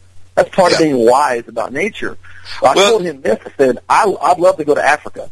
Let me tell you something. I'm not walking under any bridge in Africa at night because crocodiles, or Australia, because if we had crocs here, there is the American crocodile in southern Florida, very, very rare. But if there were as many crocs as our alligators, people would be dying every week. Oh, yeah. Yeah. Well, I tell you, I used to go back to the back of my dad's place, which has there's like 200-something acres, and there's a lot of swamp and thick forest and just really wild environment back there. And it's now my brother's place, but I used to go back there and fishing years ago, and I would hear, because I lived in Florida as a kid, and I would hear the bull alligators. You know, that noise they make, that sounds like a giant bullfrog, but it reverberates through the woods like, you know, a bullfrog. Like a bullfrog on steroids, you know? I mean, it's so loud, it's almost like a motor or engine or something. But I would hear these things hollering back there, you know, and I come back and I tell my dad, I said, you got some big alligators back there in the swamp. You know, oh, bull, you know, there's no big alligators. There's no alligators, blah, blah, blah. Well, a few years later, he had to call the Game and Fish because there was an 11-footer in his pond, and he was on his tractor, and this thing was following him around the pond. Like everywhere he would go, this thing was like coming to the edge and following him around, you know, like it was watching everything, you know. So he called the Game and Fish guy. They came to get it, and we thought they were taking it alive. And now they said it was too big. They couldn't take one that big alive. They had to kill it. But it was not from around here. We got plenty of people with big ones like that alive around here. Really? Yeah. He was like 11 feet long, man. That's a big gator. I've been with a 10-foot capture before. That was kind of interesting. You gotta know what you're doing. You know, you want to be the local game warden who's never seen an alligator before. And go catch the 11-footer. Well, yeah, it would be interesting to see an 11, 12-foot gator tie up with one of these monster hogs, wouldn't it? Yeah, I'll tell you what, man. I know that gators will eat hogs. Certainly the smaller hogs that come along the bank, and that will be kind of a fantasy versus situation. You mentioned the vocalizations, you know. One of the key things for any kind of research in mystery animals is knowing what's out there. Because I've had people send me alligator vocalizations they thought were Bigfoot. Yeah. You know? I'm like, I believe Bigfoot's real. I'll prove it to myself years ago, but at the same time, that's an alligator. You know? You know? Or even some of the noises that hogs make. If people think hogs go oink oink or snort snort. No. They make some crazy noises, man. They make some horrific noises and screams, and if you don't know what they are, you'd think it was a monster. You know, sometimes it sounds like it's a house full of children being murdered. Yeah, it's horrible. Hearing them scream, you know. It seems like at nighttime. Like I've been out at night before, and I had a bunch of hogs come into one, probably 30 of them at once. There was some grain put out, and which is legal here in Texas. And man, they started sounding off from about a quarter mile away, and they were making every noise known to man. I'm thinking, man, can you imagine the poor camper that comes out and has from New York City or somewhere, right? No idea, and this walks through the campsite. You know, they're gonna think it's Dawn of the Dead.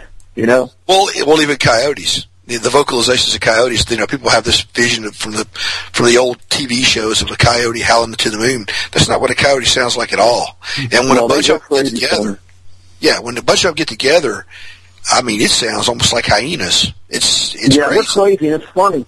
There's a place called the Texas Zoo here in Victoria. It's mainly Texas-based animals. They have 2 coyotes in a pen. And I got to watch them one day.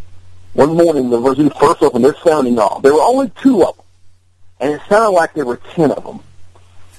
It was crazy the way that vocal sounds. So you go out there, you hear a bug chiming off. It sounds like there's an army of coyotes coming in, you know? Yeah. Yeah, and we have coyotes here. I know we have wild hogs in the state. We have everything. We have gators. We have big cats, even though people deny it. I actually saw one. I guess it's been 3 years now. I saw one coming home one night from another city, Hey, Mike, Mike, let me have you hold that thought, because Sure. This is a good time for us to take a break, and then I want you to tell that Sure. story when we come back from it, because I want to get into that a little bit I'm for the show. We've seen here on the property too. So yeah, All right, see well, Panthers. Let's go ahead and take our break here. So right now we are talking with Chester Moore, talking about we have been talking about monster hogs, get in some big cat sightings as well. You're listening to The Outer Edge on the PSN Radio Network. Stay tuned. We will be right back.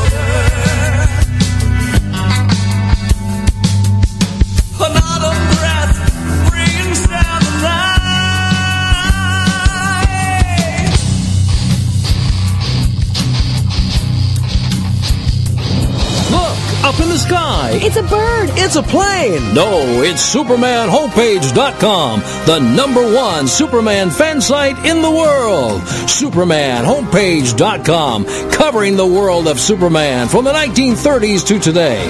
News, reviews, rumors, and reports. SupermanHomepage.com for all your Superman comics, TV shows, movies, cartoons, radio shows, and more. Everything you ever wanted to know about the Man of Steel and more. SupermanHomepage.com. 4,734 UFO sightings in 2007.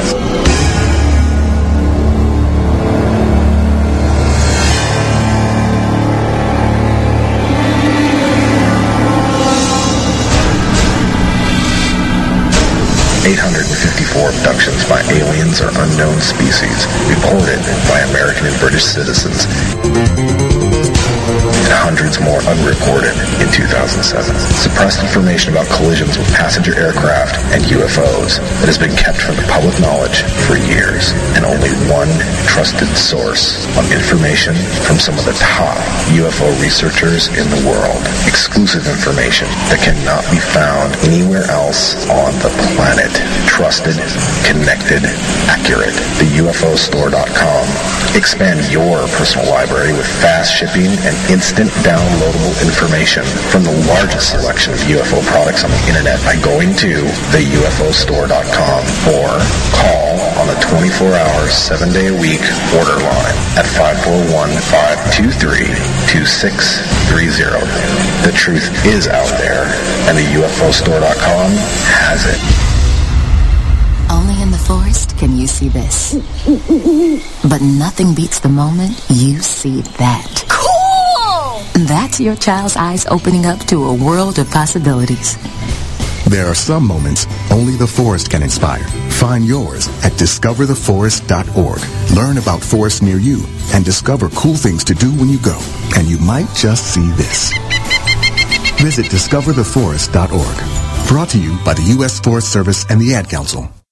So, Jacqueline. Yes, Mom? I wanted to talk to you about something, and... Oh, wait. Hold on. I just got a text. Oh, there's another one. Wow. Busy me. So, anyway... Oh, wait, Mom. I just got a message. My friends keep commenting on my comment. Oh, there's another one. So many comments on my comment. Oh, I can't wait to watch TV tonight. Playoffs! Hey, guys, check out my new video game.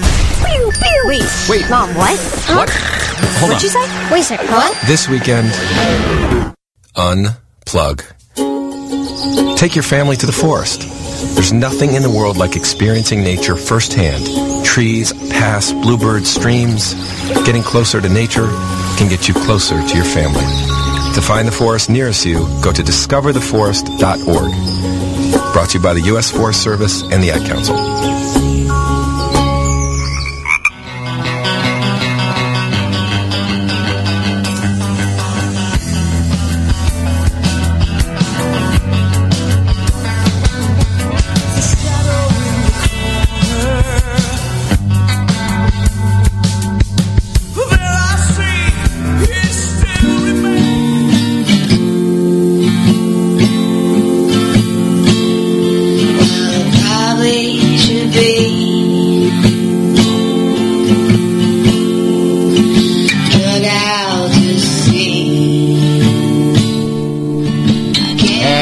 Welcome back to the Outer Edge on the PSN Radio Network. I'm Tim Schwartz. Of course, with me is our guest tonight is Chester Moore. We've been talking about monster hogs so far on this show, but there's some other cryptids that you're interested in, Chester. And Mike, just before we went on our break, you started to tell us a story about some big cat encounters that you've had. And I guess you've had a couple of them, huh?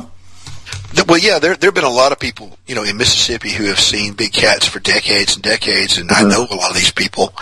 Some of them are related to me. My brother saw one back when he was a young man. He was raising a calf. I think it was for I don't know if it was for like a 4-H thing or if he was just raising it as part of our beef cattle that we had at the time. But anyway, he went down to bottle feed this calf one night to the barn, and he walked down there, and he had a flashlight because it was dark, and he said this thing crossed the path in front of him, and it was, like a leopard or jaguar-sized black cat. It was absolutely huge. So he went back to the house and got a gun, and then went down there again. But it was down there close to where this calf was pinned up, which is probably why it was there. And then about 3 years ago, I was driving back from a nearby city about 20 miles away, and there's a cut through where they have cut the interstate highway, Interstate 20, through some hills, and it's the shale and clay exposed where it cuts through these rolling hills. And I was driving along, and I had just come over a rise and was coming down the other side, and right there, crouched at the side of the road, was the largest cougar I have ever seen in my life. I mean, this thing's head was just huge. It astonished me. That's how big it was, okay? And I looked full at it for like 5 or 10 seconds because it just froze. It literally in the headlights, and it was just crashed there by the side of the road, and my lights were reflected in his eyes, and he was just staring right at the vehicle, and I just went on past, I was going too fast to stop anyway. And, but yeah, I mean, they are here, and, for years we've seen them, and people have seen them, and we used to hear them in the wintertime. We'd hear one come by, and it sounded just like a panther out of a Tarzan movie, from the old days. But we've also heard them scream, and yes, they sound like women, that's sort of a person screaming. They have one around here they call the Stratton Booger, which is in a nearby area. But there was a lady. This is something that fascinates me because I remember back in the 90s, and I used to have access to the actual news story, and I've looked for it now. I can't find it anywhere after several system crashes. But there was a lady when I was working at a city newspaper, and this story came across the local news that this woman lived in a town called Stallo, Mississippi, which is about 45 miles north of here, and somebody had reported her to Game and Fish, and they went out to her home, and she had a double-wide trailer. Now think about this, a big double-wide trailer that was packed full of big cats. They were starving. Mm-hmm. She called herself a rescuer, and people would bring her their big cats when they couldn't take care of them anymore. They said she had lions, leopards, cougars, all kinds of big cats. Oh, and they were like pitiful, like their ribs were sticking out and everything. And so the Game and Fish guy said, "You can't have these animals." She said, "Well, I can't feed them anymore." They said, "We're going to come get them. We're coming to get them, but you're going to have to give us time to get everything we need and find a place to put them, and we're going to come back and get them." They said she had 80 something cats in that trailer. Oh my God! Yeah, they came back 2 days later. They couldn't get back for 2 days. When they got back, there were only like 17 of them left. They said, "Where's the rest of them?" She said, "Oh, I let them go." So when you hear that, and you talk about big feral hogs, and then you think there could be a pride of lions or some mixed breed giant felines out there, who knows what's out there? I'm highly suspicious of the big cat sightings in America being released cats, because I've worked around big cats a lot in captivity for 20 years, and those cats would not make it in the wild. I only know of one story of a big cat that got loose ever making it long-term in the wild, and that was a tiger in Kansas. Right. And that's first-hand account from the person I worked with. I think most of those cats end up in somebody's backyard eating feed a poodle. You know? Yeah. You know what I'm saying? But what's interesting is it's amazing. I'll have people email me, and they'll be like, or come up to me and go, man, you're going to think I'm crazy. And I'm thinking, okay, they're going to tell me they saw some kind of alien gray Bigfoot hanging out with Elvis or something, you know? And they tell me, I saw a cougar in Tennessee. I'm like, why would I think you're crazy? Yeah, you see? Exactly. Because the first thing you got to do if you do this research is realize that the maps in the distribution of wildlife and official publications are all wrong. Okay? You've got to go back before the Endangered Species Act to look at real distribution of animals in America. If you look post-1973, after that, when the Endangered Species Act came and all the laws that come with it on shutting down timber actions and commercial activity, people are very cautious about where to draw a line and say this animal is.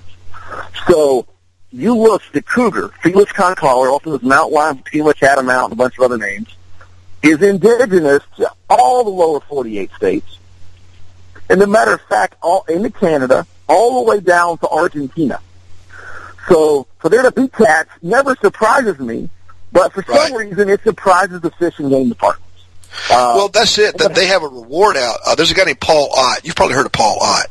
Mm-hmm. He's a wildlife guru in Mississippi, but he has an offer out. He says that he and the Fish and Game will pay $10,000 for evidence of a cougar presence. Well, I've seen a cougar, but I can't prove it because I didn't stop and pluck a hair from his tail. Well, you better watch out because in Louisiana, the state has finally had to admit there are cats in Louisiana because game wardens had to kill one that was in a neighborhood, stuck up somebody's tree in Bossier City right outside of Shreveport, and there was an official one. It's part of it is ignorance. The other part is arrogance.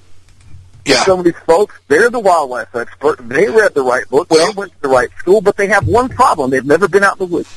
Well, I wouldn't mind having the $10,000, but I really don't want to kill one unless it's a self-defense. Oh yeah. I'm like, dude, let me find a roadkill. Let me find a roadkill. You know?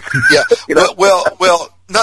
And when you think about this, I mean, we've always had the tails here, and like I said, my brother has seen it, and I know other people who've seen the big black ones. Now, that's not a cougar, in my opinion. There's the problem. That's a jaguar. That's a jaguar. Yeah, it's interesting you said that because Felis concolor, the cougar, the large cat that's indigenous to all over 48, all the way down to Argentina. In the history of taxidermy, in the history of zoos, captive populations, hunting, there has never been a melanistic or black specimen, period. No. Never. Because if you look at all the cats in the that are wild that produce melanism, none of them are plain colored cats. They're all the spotted cats. So what's interesting is that jaguar is native to America, and I happen to have a distribution map from the 1940s showing jaguars reaching all the way into Mississippi. And jaguars produce melanistic offspring. On top of that, we just learned recently through the group Panthera, not the metal band Pantera, the Panthera, the research group, that they've done a study in Central America that has proven that melanism, check this out, is dominant trait in jaguars.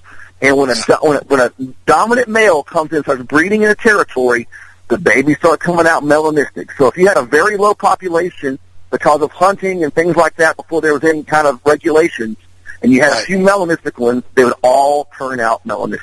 Well, when settlers first came into this area, and see, some of my family has been here since before 1812. So, but when people first started coming in here, they encountered what they call panthers, painters, all this stuff. And they were jaguars, and they knew that they were jaguars. And then over time they disappear, and then later they start seeing these black ones. Well, my theory is that that's because the black ones are the ones that were harder to see. They hunt at night, and so they're the ones that survived. And like you said, it was the dominant gene.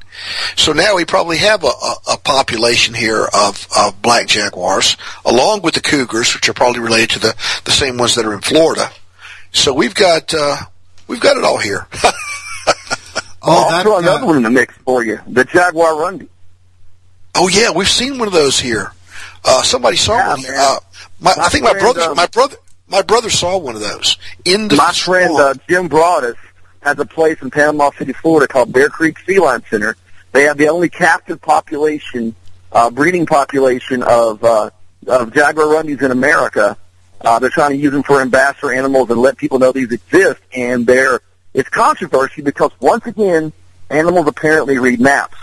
So the state of Texas and the federal government say that Jaguar Rundies are only native to Cameron and Willacy County, which are the southern two counties of Texas, into Mexico, Central and South America. So apparently they look at maps and go, you know what, the habitat's just as good north. We're going to stay in these two counties. The problem is that there have been reports of Jaguar Rundies all along the Gulf Coast into Florida to such an extent that now the U.S. Fish and Wildlife Service is working on a paper to consider that there is a population of Gulf Coast Jaguar Rundies, which are a gray, dark gray, or dark brown cat. And I'll propose this. People seeing a dark-colored cat at a distance who have no idea what a Jaguar Rundy is, that's a Black Panther to them. Because I've disproved probably 50 photos sent to me of Black Panthers that were nothing but house cats. Well, I mean, I've had many black house cats in the field sent to me, and those are Black Panther. No, that's a house cat, a feral house cat. You know.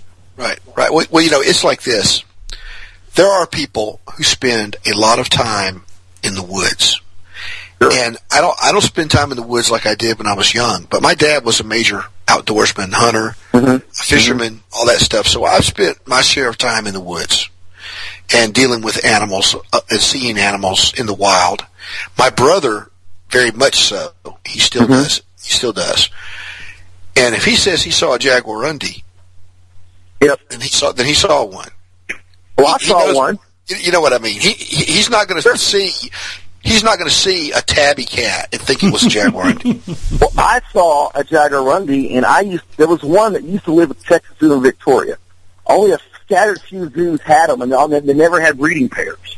They were hard to get, and it finally died. Well, I'm in Port Arthur, Texas, on the island of Pleasure Island, and I'm 9 o'clock in the morning. One walks 30 yards in front of me in the road. I go, oh, cool, a Jaguar Rundy. And I'm going to sling my brake. Oh, my God, it's a Jaguar Rundy. You know, because it's 300 miles north of where it's supposed to be. And I had photographed them. I was very familiar. And we have in our project, my friend Terry Warner and I had a project for 4 years for the Southern Panther Search. And we solicited all these photos. And we have a first-hand, not photo on the Internet, Jaguar Rundy photo from northeast Texas.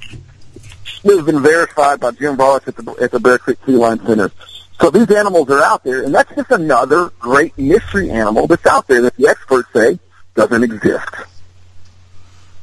Yeah, exactly. But you know, we know how that goes. With you have the high priesthood and you know the dogma that they maintain, and so they're going to try to shut down anybody that steps outside of that. You know, if it comes to their attention. So. Well, they freak out on them. They get really dogmatic about where these animals could be, and it can only be verified if a biologist sees it. Well, they have to get up off their desk to go see it first, you know? Yeah, that doesn't happen very often. No, because that's what the state has them doing, filling out papers and reading junk. And I tell people, wildlife will never be discovered behind a desk. You got to get out in the woods and look for it, and that's really the key of what we're doing, and that's what we're trying to do with our Kingdom Zoo. Our ministry, we teach kids about Christ through the creation, but we're also mentoring kids and taking them into the wild and letting them become the next generation of wildlife explorer, you know? Yeah, exactly. That's what needs to be done. I mean, it's just like children should be educated about firearms or any other thing that has to do with survival in the outdoors and conservation. And people have gotten so far away from these natural parts of growing up that were just standard when we were kids, you know. Oh, and, I come across it's sad. Orange, Texas, it is. A town of 20,000 people, right? And it's surrounded by woods and marsh and all this stuff, and hunting and fishing is very common here. You'll be shocked how many kids in Orange, Texas I have done presentations for who have never seen a rabbit. Oh, my gosh. That's just crazy. Even a rabbit. That is. Much less my kinkajou or, you know, my hedgehog or my python. They've never seen a rabbit. And there's such a disconnect now with nature, and it's a dangerous place to be because if you don't understand it and you go out there, that's when you get hurt by the monster hogs and the snakes and everything else. The other side of it is if we don't raise a generation that cares about nature, the industrialists, all the people will mow down every inch of habitat and destroy everything. And we have to have conservation. We have to use resources wisely, and we have to have quality of life. I had the huge honor of having Jim Fowler, Mutual of Omaha's walk team on my radio program recently. And Jim said, the outdoors is about quality of life. I tell you what, my quality of life diminishes greatly the moment I can't walk outside and hearing a bird sing, when I can't look out into woods and go, I wonder what's out there, when I can't look out into a clean ocean and wonder what kind of fish can I catch. My quality of life has diminished. And we have to have a new generation to be able to come up and appreciate that, because we are dumbing kids down so much with the education system and giving them a false idea of nature. Well, not just that, but we're portraying things as good, which are not. Okay, for instance, people think that animals are just all sweet and wonderful. They don't understand, like what you and I have been talking about. Animals are just animals. You know, they're animals. No, they are. They're out there and know how to deal with them, but they're not being taught that. They're also not being taught that responsible gun ownership may save your life. They're being taught that guns are evil, you know, all this crap. It's crazy. They're being taught in school stuff like, when, you know, basically let someone come do what they can, but just hope they don't kill you.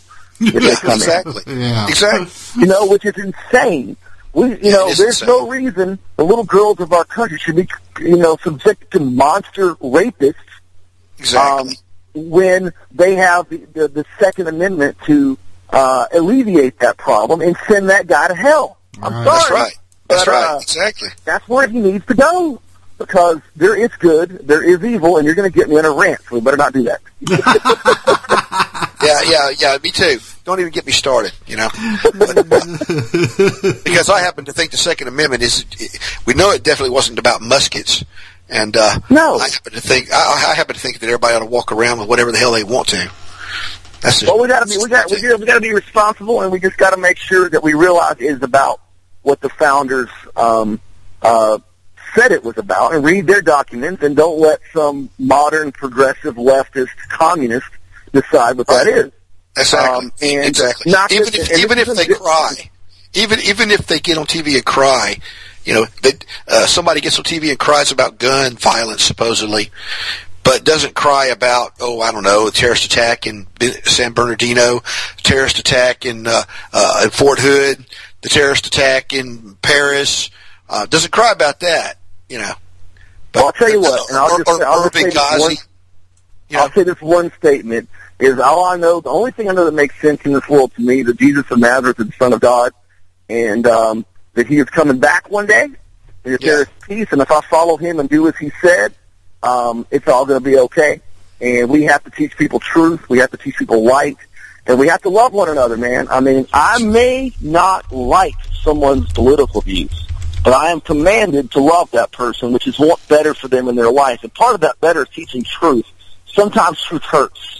That's right. The truth of the matter is we have to embolden ourselves, because I am an advocate for children. My wife and I have dedicated our life to the gospel to children and reaching children that are hurting. And we hear horrible stories of rape, abuse, just neglect, just horrible things happening to children.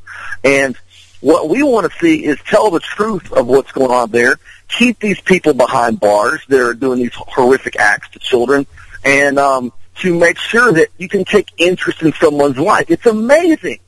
Well, I'm going to give you a quick little story here. I know this is a very off our topic, but we work with a place that has children that are abused and neglected and taken from their homes because of abuse and things like that. Well, there was one little boy that I got to go. They don't stay there long, about 3 or 4 months. And we go and bring our animals to visit these kids. Because what we found is the animals soften them up. It lets them be a kid again. They forget about the abuse and the fact that they're not with their mom and dad or whatever, and they are a kid again for a few minutes. And there was one little boy there that had the worst third-degree burns I've ever seen in my life over his whole body. And, I mean, it was horrible. And I was talking to him, and he let me pray with him, but he wouldn't get specific. Well, the next time I come back, I talk to him a little more. Well, the next time, I'm praying down with the kids, and I go to this little kid, and he gives me his name is Logan. And I say, Logan, you like the X-Men? He goes, yeah, they're pretty cool. I said, do you know that Wolverine's name is Logan? He goes, really? I said, do you have any claws under that skin right there? Because you do, I want to see them. He kind of laughed. He goes, actually, I like the Avengers. I love Captain America. Well, I said, you know what? I love the Hulk, and I've always wanted to get really mad and tell somebody, don't make me angry. You know, that kind of thing. He laughed. So I don't know if you've seen the Avengers, but I go down a few other kids, and he looks at me. He said, Mr. Chester, that's your secret, huh? You're always angry. The line from the Avengers. Yeah. And then he held my hand on the way out, so I went from home with him and developed an opportunity. We have to reach kids. We don't have to be great at it. All we got to do is love them in that one moment. One person giving a damn about a kid not make the difference in their life and stop them from killing themselves or going down a dark path. That's right. Anyway, I agree. Here we go. I love that. I really love that, and the point that you make about using animals to reach these kids, I mean, I think that is a wonderful thing, because it's like you were discussing a little bit earlier, you'd be extremely upset if you can't go outside your house and hear a bird sing or something like that. And there are so many children who don't have that opportunity. Like you said, they've never even seen a rabbit before. And to be able to see or even touch something along those lines, is just a wonderful thing, and can really draw out even the most hidden child. And you know what I mean? Yeah, that's a good word for that. Yeah. That's it. We have a program called Wild Wishes, where we grant exotic animal encounters for kids that have a terminal illness or have lost a parent or a sibling. We're doing our 10th in March, our 10th one, and it's been amazing to see how a day, we typically throw like an animal party with all of our animals, and we take them to a place to see their favorite animal, that kind of stuff, and an encounter. And it's amazing to see what something so simple can be in someone's life. And it's one of our favorite things that we do. If you want information on that, go to kingdomzoo.com, and you can see about our Wild Wishes program, how you can help out, because we're all about reaching out to those kids and changing their destinies, What other cryptid creatures, Chester, are you interested in that you think, we've talked about the monster hogs and big cats. Is there anything else, that you think is very probable roaming around out there? Yeah. Well, the red wolf, if you go to my website at kingdomzoo.com on Michigan, you'll see videos and photos. We've got a red wolf and what are called coy wolves, are descendants of red wolf coyote hybrids they're definitely not coyotes. They're being called coyotes, but they're definitely not coyotes. Those are real, and I've always been interested in the Sasquatch phenomenon. Mm-hmm. I mean, that's always been super intriguing to me. I just returned from Northern California and got to go into some pretty cool areas. To me, that's the biggie. I mean, that's the headline. That's the superstar. That's the one that spawned the TV programs and the books. And it's definitely a subject that had me interested for most of my life. I think what surprises a lot of people, especially when it comes to Sasquatch, is that they're not just located, up in Washington or Western Canada. They seem to be everywhere. Yeah, that's the interesting thing, is that if you look, and now Bigfoot and Sasquatch, those two terms are so common in the media, it's prevalent. When I first started doing field research in 1999, and I talked to people in East Texas, they wouldn't say Bigfoot. Mm-mm. They call it a wild man or a booger or a brush ape. Yeah, and those are the terms. Because it was regionalized. Bigfoot was invented by a newspaper in 1954 or something like that as a term. And so people call them localized names. Like, for example, a cougar is Felis concolor. But in Canada, it's a catamount. In Florida, it's a panther. In Texas, it's a mountain lion. So it's the same thing. It's probably the same animal, but it's different it's different ranges and things like that, and people would localize it. And so, if you look at it from the context of from the 50s on, whatever, but you go back in history, there's just all kinds of reports of these kinds of animals, and it's not like Chupacabra. Chupacabra was invented in 1994-5 in Puerto Rico. It had a name. They had a story behind it. The tabloid, there was never anything reported like it before, and then everything becomes a Chupacabra after that. Exactly. Right? One of my everything without hair is a Chupacabra. Everything looks weird, the Chupacabra, but Bigfoot has had one description throughout history, despite having different names. Mm-hmm. Well, here's the thing. I touched on a couple points. When we had Lyle Blackburn on the show last, we talked about this, the whole booger thing being an Appalachian and Southern thing. Yep. And that probably comes from the fact that so many people are of British Isles descent, Celts, Scottish, Irish people, Scots Irish. They have, over in the British Isles, they have supernatural scary monsters are called bogies, boggles, bogies, boggarts. So that's where we get this whole booger thing from. But, so as any strange creature, it's called a booger. Like suppose you use it for a big cat or a hairy monster or whatever. But you were talking about the Chupacabra. And what's interesting to me is that the original description of that, like you said, Puerto Rico, sounds like some sort of a hybrid creature, maybe created in a lab, something that's just totally unnatural. But now all of a sudden you have these mangy canids everywhere, or maybe they're partly descended from Mexican hairless wolves or something, and they're calling canines Chupacabras, which is ridiculous. I mean, that's like calling Bigfoot a panda. Okay, I mean it's just stupid, but it's out there now. Oh, I get it all the time in Texas. Being the editor-in-chief of the largest outdoor magazine, people will send us the photos, and I actually had a taxidermist to build me a Chupacabra. He had a coyote that had shaved it, and he had a coyote skin, shaved it, and he burnt it to give it the look of mange. Oh, and he put some javelina teeth to make it look weird, because he wanted to do that, and it looks like the ones you see on the pictures, and I'll bring it out to shows, and what do you think this is? And I like this part, and I tell them that so these animals people are seeing, you're not seeing a monster, it's a coyote or a fox with mange, and it's a funny reaction, but it's something we use for education to people. You might see something weird, but it's not a monster. That's not a monster, that's just a coyote with mange, Right, exactly. Gentlemen, we unfortunately only have a few minutes left in the program. So, Chester, I want to give you the opportunity to have you tell our listeners where they can find out more about you, television shows that you do, radio broadcast, website presence, everything like that. All right, man. Well, I appreciate that. Thank you guys for the honor and privilege of coming and talking crazy critters with y'all today. You can find me at KingdomZoo.com. That's KingdomZoo.com. If you need to reach me, you can email me at Chester@KingdomZoo.com. You can find Kingdom Zoo on Facebook, or just Chester Moore on Facebook, although I'm almost to my friend limit. And you can find me every month in Texas Fish and Game magazine.